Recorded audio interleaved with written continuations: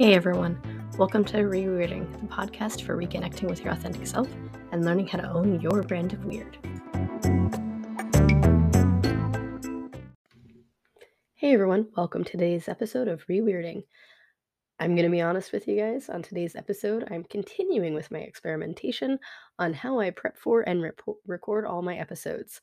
So, like last week's episode, I'm using more of a riff approach this week. This is where I've listed a few key points for myself, and I'll riff on those different points for the duration of the episode. I've chosen to do this because I'm still trying to figure out what style of running the podcast works best for me. And I figured since this thing is all about helping people find their authentic self and their authentic voice, then sharing about my journey to finding my voice for this podcast could be helpful. And something that I learned is when I did the first two episodes, I had a very specific, heavily detailed outline. And honestly, that outline had a few paragraphs of script so that I could stay on task, stay point oriented, and get everything that I wanted to accomplished in the episode. On the downside, though, because my brain is so visual in how I process information, having that outline and having those scripts meant that I couldn't use all the visual imagery that I was coming up with in my mind to help express points. I couldn't go down the rabbit trails, and it ended up feeling a little constricting. So I'm trying to test out and see if I give myself a softer outline where I can do those things, what that balance is so that I can still have a productive episode and still honor that chaos that is my brain. And I feel like this is something that we've all experienced in different ways in our lives. Not saying that you have a chaotic brain, because you probably don't, but that need to be highly detailed or over prepared in order to be successful, that need to have like 1,000 different certificates in order to feel like we can do something that we know we can do.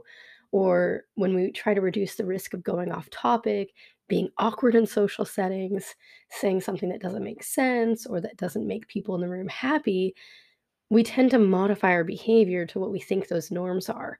And there's always those fears of, well, if I don't do this like that, then this might not work out, or I might fail. It might not be good enough. They're going to think I'm weird. They're going to think I'm awkward. It's those good old self doubts and the imposter syndrome that causes us to think maybe we shouldn't, or maybe we need to do things like other people do them. Or it might have us model what we're doing off the more successful folks without taking the time to really pause and consider what works best for us. What makes us feel like we did our best, not their best, our best. Or what makes us feel like we set out to do, like we did what we set out to do. Because really, at the end of the day, we're the ones who are going to be sitting there thinking and comparing ourselves to others and rehashing what we did for the day to see if we did good enough. We're using our measuring stick. We're not actually using theirs because we don't know what theirs looks like. And really, most of us that are doing that probably do without realizing other people are doing the same thing. They're comparing themselves and the things that they're doing to the things that we do, or the things that we're doing really well. And they're seeing that and they're admiring that. And now they're judging how they did based on the success that they saw that we had. And I actually just had this conversation with a yoga teacher that I know. I had told her about how I just graduated a breathwork facilitation course, and I asked if she'd be willing to post a flyer for me to work on my practicum hours. Now, the intent was just to basically do a free little thing saying, hey, newly graduated flow breathwork facilitator, looking for some folks to work on my practicum hours. Sessions are free. If you're interested, please shoot me a text or send me an email. And she declined. And instead, thankfully, she offered to allow me to guest speak at a couple of the classes that she's doing and demonstrate flow breathwork for those students a couple of times a week. During this conversation, she noted that I seemed to hesitate at the idea, and I admitted that I absolutely was because I'd had one picture in my mind of how I would do my practicum, which was mostly free sessions, probably largely on Zoom. And now I was trying to wrap my head around an entirely different picture. In her attempts to reassure me, which she is wonderful at doing, she let me know that she was offering this because this offer was what was within the integrity for her business, while also saying that she did it because she really wants to help me get my hours in so she can see me be successful. She felt this was important because she noted that she thinks I'm great. And of course, my brain immediately launched into how I really appreciated this and her, and I started over explaining how the course had gone, right down to how I identified myself as awkward and getting to know my peers in the class, which led her to comment that she doesn't find me to be awkward, just real. And of course, this created a whole lot of self doubts as I contemplated the offer and her statements that I'm real. And it was easy to start comparing my new, still growing teaching style to her teaching style, or how I engage with people in social settings, especially when it's a new class where I don't know anybody, to how other people socialize. And despite the fact that she's been doing this for absolutely years, and I've been doing this since October, I still had those little doubts creep in. And it was then that I realized that this week on the podcast would need to be all about self doubt, authenticity, and imposter syndrome. So let's get into it. Funnily enough, the self doubt is actually one of the largest reasons why I chose to start my business.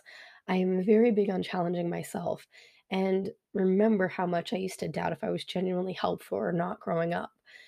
Even at the early stages of my career, there was this constant self doubt that was just existing in my brain, taking up a lot of space, challenging.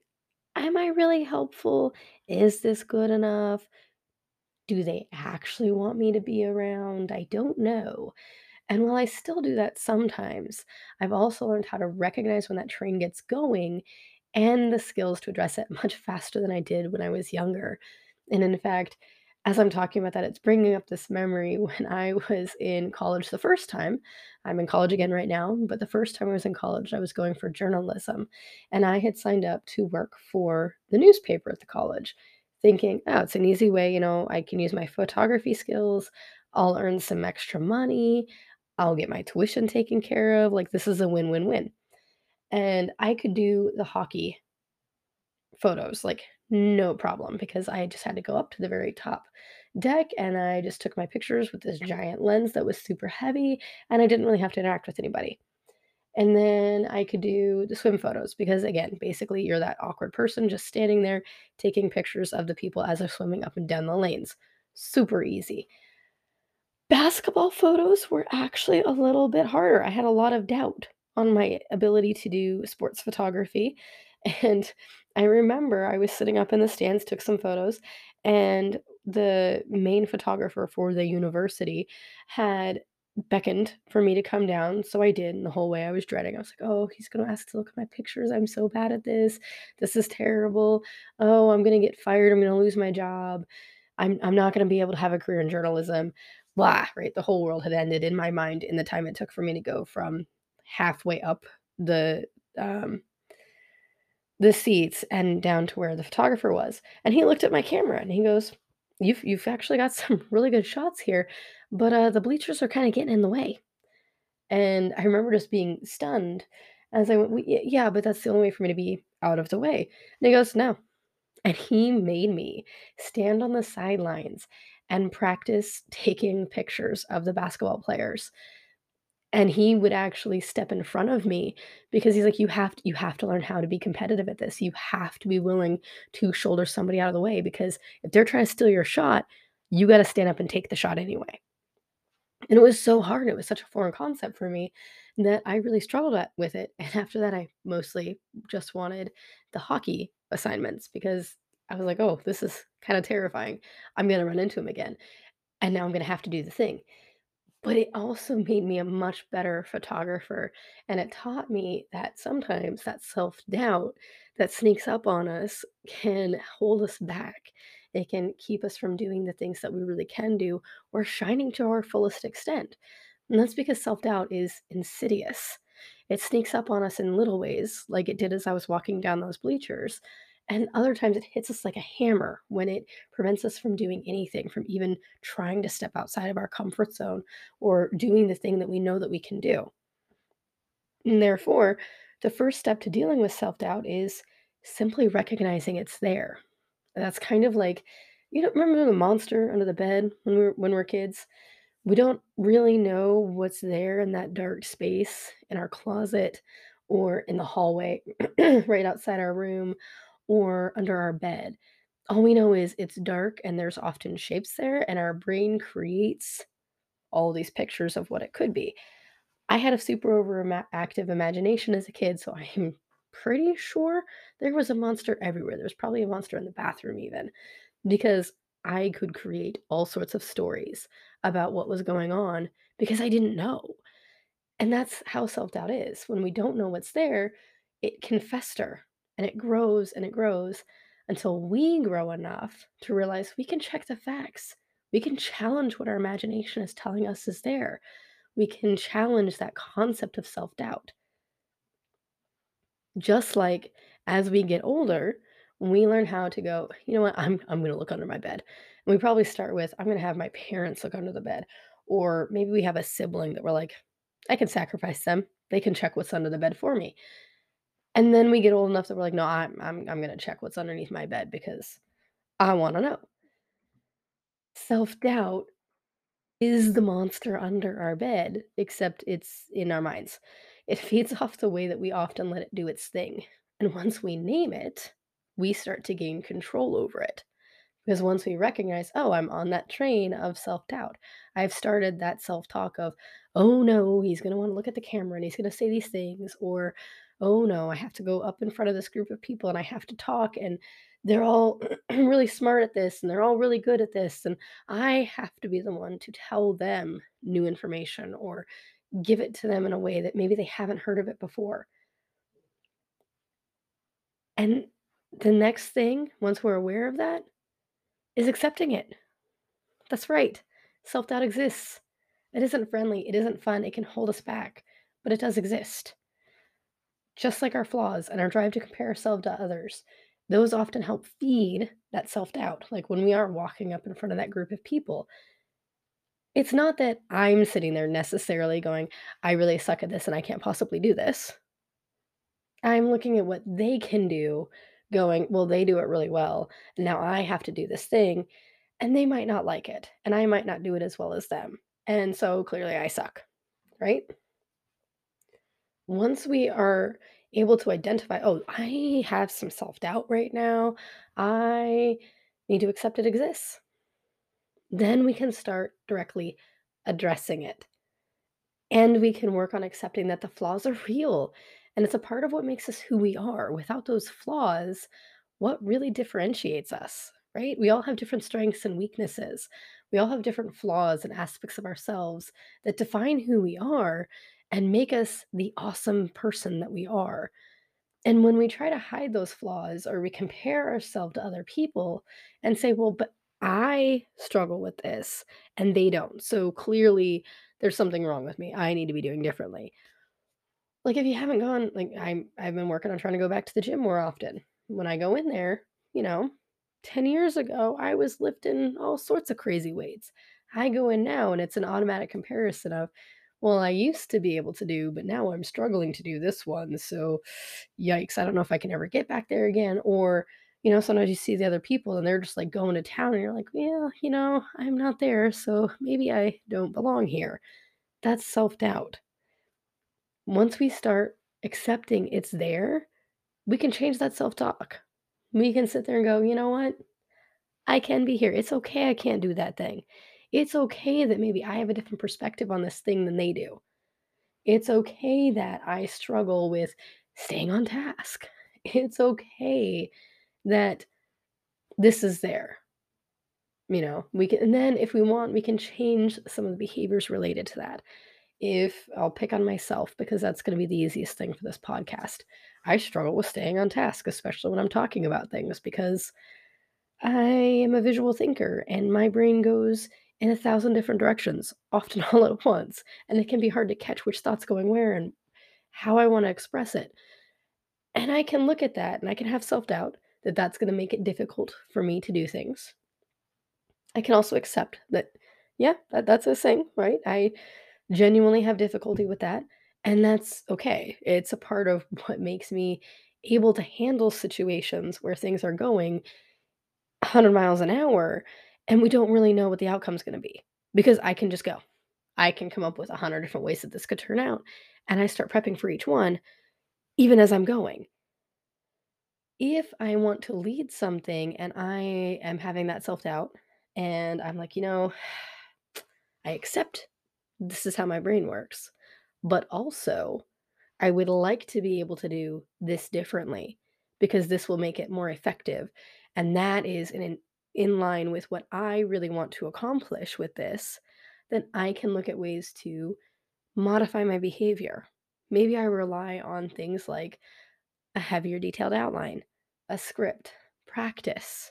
Maybe I rehearse with a trusted friend or somebody that is willing to sit there and be like, hey, really value this bit, but that bit was a bit much. When we start owning that there are things that we can do to make those changes without putting ourselves down, that's where we grow. That's where we can start really addressing that self doubt.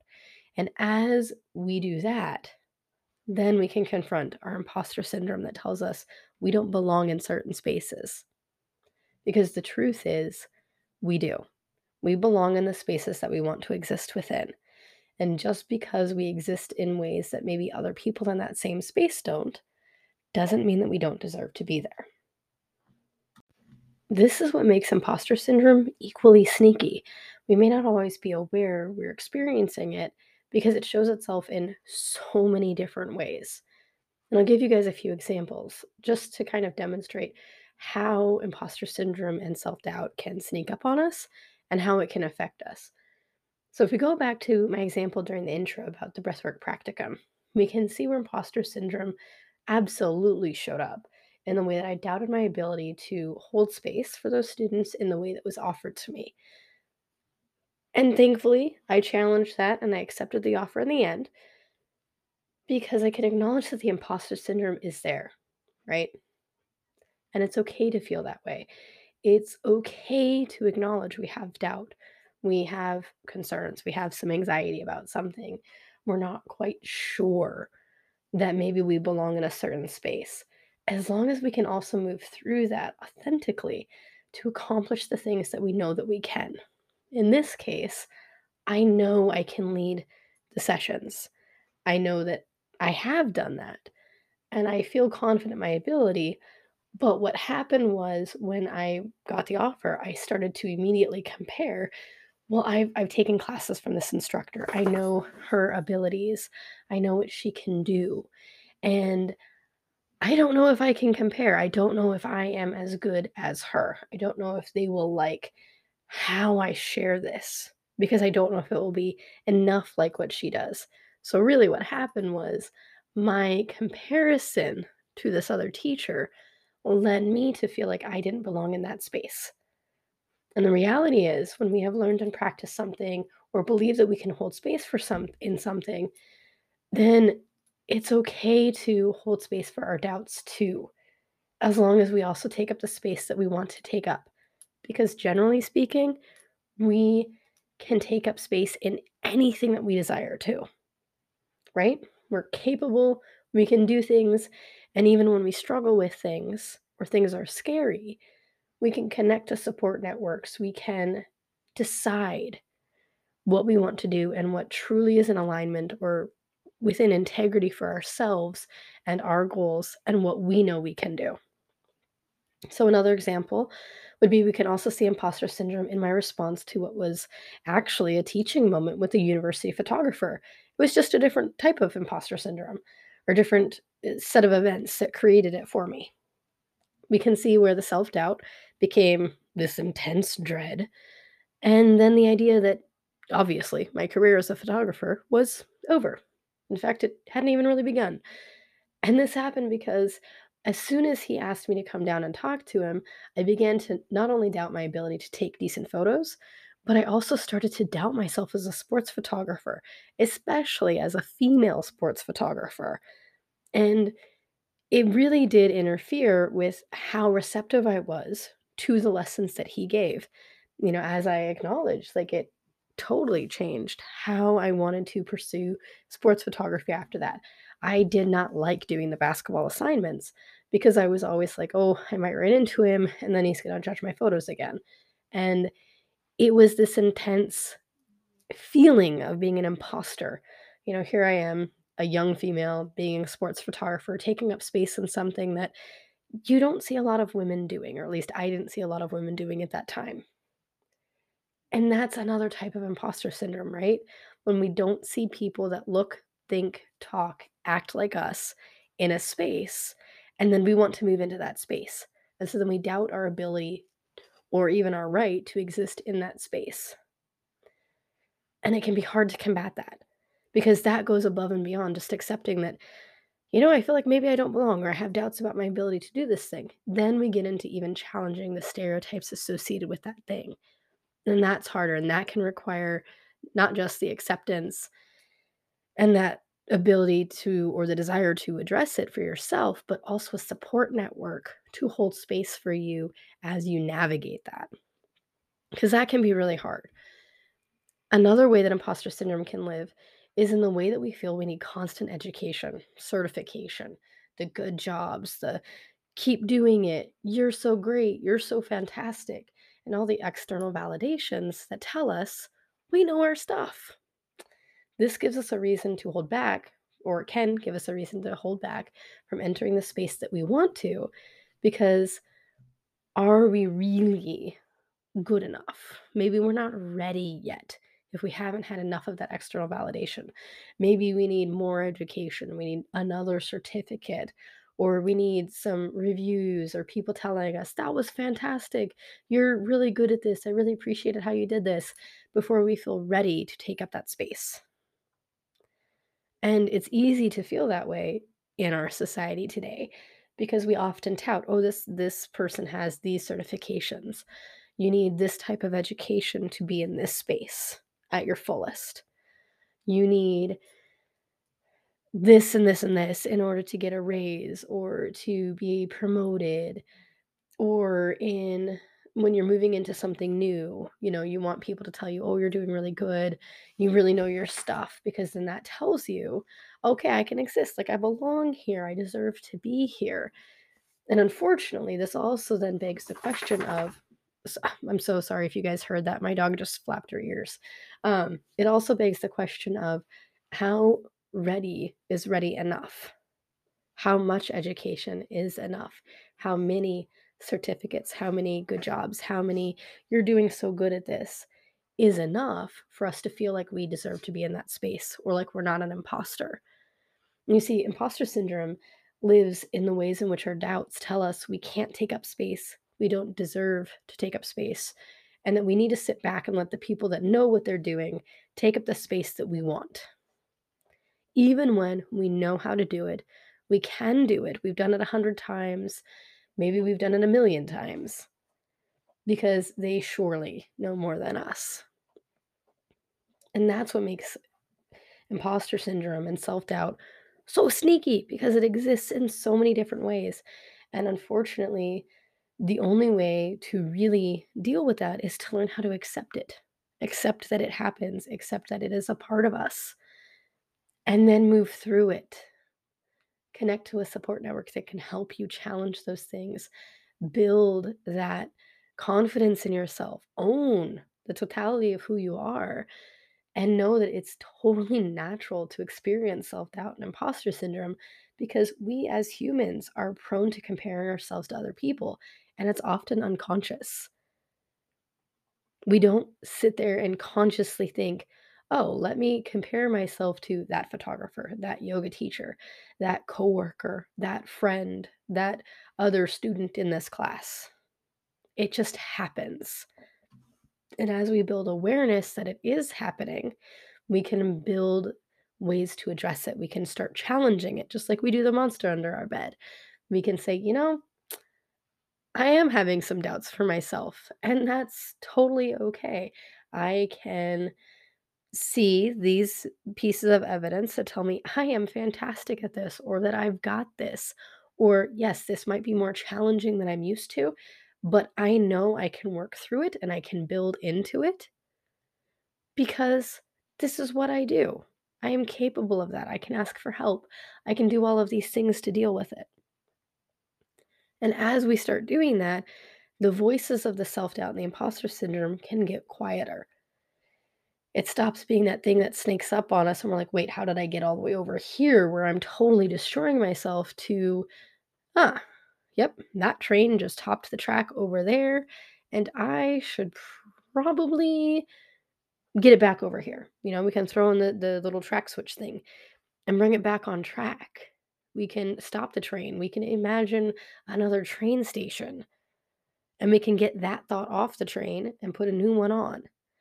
We can reach out to a friend and say, "Hey, I'm really nervous about doing this thing. I feel like I don't belong in that space. Help me out here." And they can help us challenge that so that we can address it and start shifting it, because we deserve to take up the space that we want to take up. We deserve to be who we want to be, to own whoever we are, and to be authentically ourselves to the fullest extent of that. So if you are a odd, quirky person who loves, I don't know, to dance and be hyperactive and make friends everywhere you go, be that person. Take up that space. If you are the person who likes to, like I do sometimes, go to social gatherings and then sit there and read a book, be that person. Own that person, because you are that person and you deserve to be whoever you want to be. And I hope that today's episode has been helpful for you. Feel free to drop me a message. I think on Anchor, you can send me voice memos. You can reach out to me over on Instagram. You can leave comments or reviews. Let me know what you think, and I will see you guys next time. Thank you so much.